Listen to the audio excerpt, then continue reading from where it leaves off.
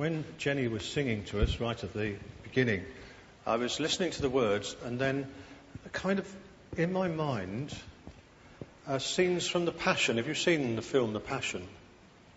Scenes from The Passion were playing. I was listening to Jenny, but there in the background was these scenes from The Passion. And we have been very solemn today. Solemn isn't misery. Solemn is remembering that something really awesome took place on that day. So we have been solemn about it. But on the day began with a demonstration, a public demonstration set up by the Jewish leaders. And there was noise, and there were cries for death, and there were floggings, and there was blood, and there were flies, and there was noise, and there was shouting, and there was crying, and there was screaming, and there was despair going on. On the day it happened, it was so different from the quietness in here, because then they couldn't see the end. Our solemnity is because we know what happened afterwards. And our solemnity ends up in adoration at the awesome mercy and love and nature of God that was being demonstrated in what took place. There's so many things you could talk about on this day. I want to take three things as seed thoughts and leave them with you. This is not a polished, finished sermon. These are three seed thoughts. Number one, Baldrick used to say, "I have a cunning plan." These chief priests had a cunning plan. We know that they were jealous of Jesus because we're told that Pilate sussed that one out. They were jealous of Jesus. But I suppose in world of politics they might be considered not good men, but good politicians. They had the peace of Jerusalem and the peace of the country in mind, and their own jobs, of course. And as Caiaphas had said, don't you realise it's better that one man dies than that the whole nation perish? Because if there's an uprising, then, we're under Roman authority here. They could crush us. So politically speaking, forgetting their jealousy for a moment, they probably acted in a way that many politicians would approve. But we read in verse 55, is it 55 of chapter 14, they were looking for a way to have him killed. And this was their devious plan, because they knew very well that Jesus Christ had healed people. He had spoken the word of God. They knew very well that they were going to find it very difficult to find any testimony of any sin that he'd committed. But he'd made himself equal with God in some of the things he'd said, and they'd been appalled by that. Here's a man saying things that give himself equality with the Father in heaven. He even called God his Father. Well, they knew that in Deuteronomy there is this curse. It's in Deuteronomy chapter 1 and 21, And if a man guilty of a capital offence is put to death and his body is hung on a tree, you mustn't leave his body on the tree overnight. Be sure to bury him that same day, because anyone hung on a tree is under God's curse. You mustn't desecrate the land of the Lord your God. The land the Lord your God has given you as an inheritance. If they could get the Roman governor to put Jesus on a cross of wood, then everybody would know that this man wasn't a Messiah, not a king. He was a deceiver, a blasphemer, and actually under God's curse. That was a very clever but wicked plan. End of Jesus. Full stop. Forget it. Now let's get on with life.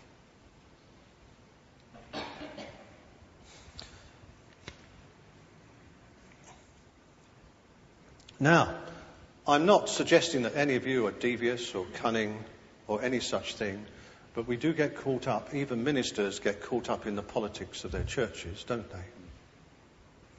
And many of you have got some quite significant authority running through your veins in the places where you work. So I'm just asking you to think again and let the Holy Spirit riddle through the way you use the authority you have?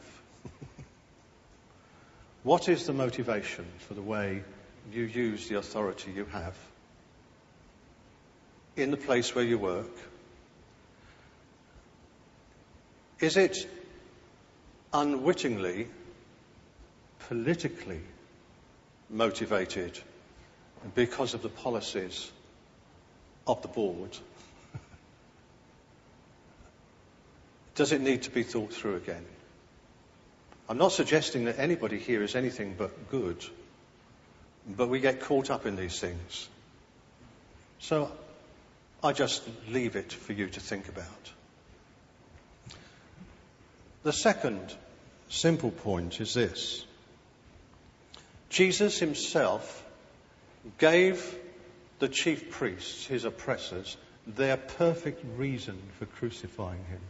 They couldn't find any reason to condemn him, even when they had people that they'd sort of kind of got ready to give testimony against him. Their testimonies didn't agree. They didn't stand a chance. So the high priest, in what might be said to be a very clever question in those circumstances and from their point of view, asked him, "Are you the Christ, the Son of the Blessed One?" And Jesus, now then, picture him. He has been arrested. He's probably in bonds. He's being humiliated. He's standing before an unjust council.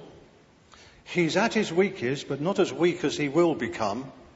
He's at his weakest, and he answers this question full in the eyes, eyeball to eyeball. He says, "I am, and you will see the Son of Man sitting at the right hand of the Mighty One and coming in the clouds of heaven." Now, this is an incredible thing for somebody in his position, in imminent danger of death, to be saying, because he's quoting from Daniel chapter 7. And in Daniel chapter 7, verses 13 and 14, we read this. Got to look at the right chapter to get it correct. "In my vision at night I looked, and there was before me one like a son of man coming with the clouds of heaven. He approached the Ancient of Days and was led into his presence." Now listen to this. He's speaking to the Sanhedrin. "He was given authority, glory and sovereign power. All peoples, nations and men of every language worshipped him. His dominion is an everlasting dominion that will not pass away, and his kingdom is one that will never be destroyed." Now he's quoting Daniel, who made that statement about the Son of Man, whom they would see seated at the right hand of the Mighty One. They were wielding the power. He was the victim. And yet he's making this awesome claim, which they can't fail to recognise as, from their perspective, being blasphemous. Ha ha! We've got him, they think. Except they haven't listened. Now, I know that some of you, at different times, in your really quite strenuous, heavy workloads, have really been put down and under the cosh, under the yoke, weary. Listen to Jesus here. He didn't lose his dignity. He stood up and he looked the high priest in the eye and he told the truth, even though it was going to bring all hell down on his head, as it happens quite literally. He didn't lose his dignity. He stood firm in what he knows. God give you that strength in Jesus, who is your Saviour. And the final point. As the priests and teachers are rubbing their hands with glee because Jesus, they think, has inadvertently fallen into their trap and made it possible for them to declare him to be under God's curse. There is actually a hope hidden in Jesus' abandonment. I want to explain where I get that from. Because Jesus is taken away, he's mocked. He's by the priests and their soldiers. He's slapped. He's taken to Pilate. He's spat upon. They're beating his head. But remember, when they're beating his head, they've got a crown of thorns. I walked into the African bush once to have a wee under a tree, and didn't understand why the Africans weren't going under the tree. When I got under there, it was a thorn bush. And I realised, because I came back bleeding, now then, they made a crown of these thorns and smashed their rods down on his head and mocked him. And before he even ever reached the place of crucifixion, they'd done that with him and also scourged him, which isn't mentioned in this particular thing. So that on the cross, and this is in Mark chapter 15 and verse 33, we hear this cry, Eloi, Eloi, lama sabachthani, which means, my God, why have you forsaken me? You can imagine the priests rubbing their hands now. He's under a curse. Got him. Everybody heard him say it. But what they didn't hear was what lay underneath it, because Jesus is quoting Psalm 22. And Psalm 22 begins, my God, why have you forsaken me? But it's not the end of the psalmist's faith. It's not a cry, it's not cursing God, because it's a psalm which trusts in God. Listen to this. My God, why have you forsaken me? Why are you so far from saving me, so far from the words of my groaning? My God, I cry out to you by day, but you don't answer. By night, I'm not silent. That's how Jesus is, hanging on a cross, which is a condition none of us can understand. But the truth is that the Holy One is enthroned, and the psalmist goes on to say that, you're enthroned, but I'm a worm and not a man. I'm scorned by men. I'm despised by people. All who see me mock me, hurl insults, shaking their heads. He trusts in the Lord, they say. Let the Lord rescue him. Let him deliver him. So that's the way it is. God is enthroned in the heavens, but this poor man feels himself abandoned. He goes on, my strength is dried up like a potsherd, a piece of dried clay, pottery, and my tongue sticks to the roof of my mouth. You lay me in the dust of death. Dogs have surrounded me.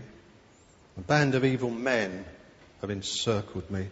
They pierced my hands and feet. I can count all my bones. People stare and gloat over me. They divide my garments among them. This is Psalm 22.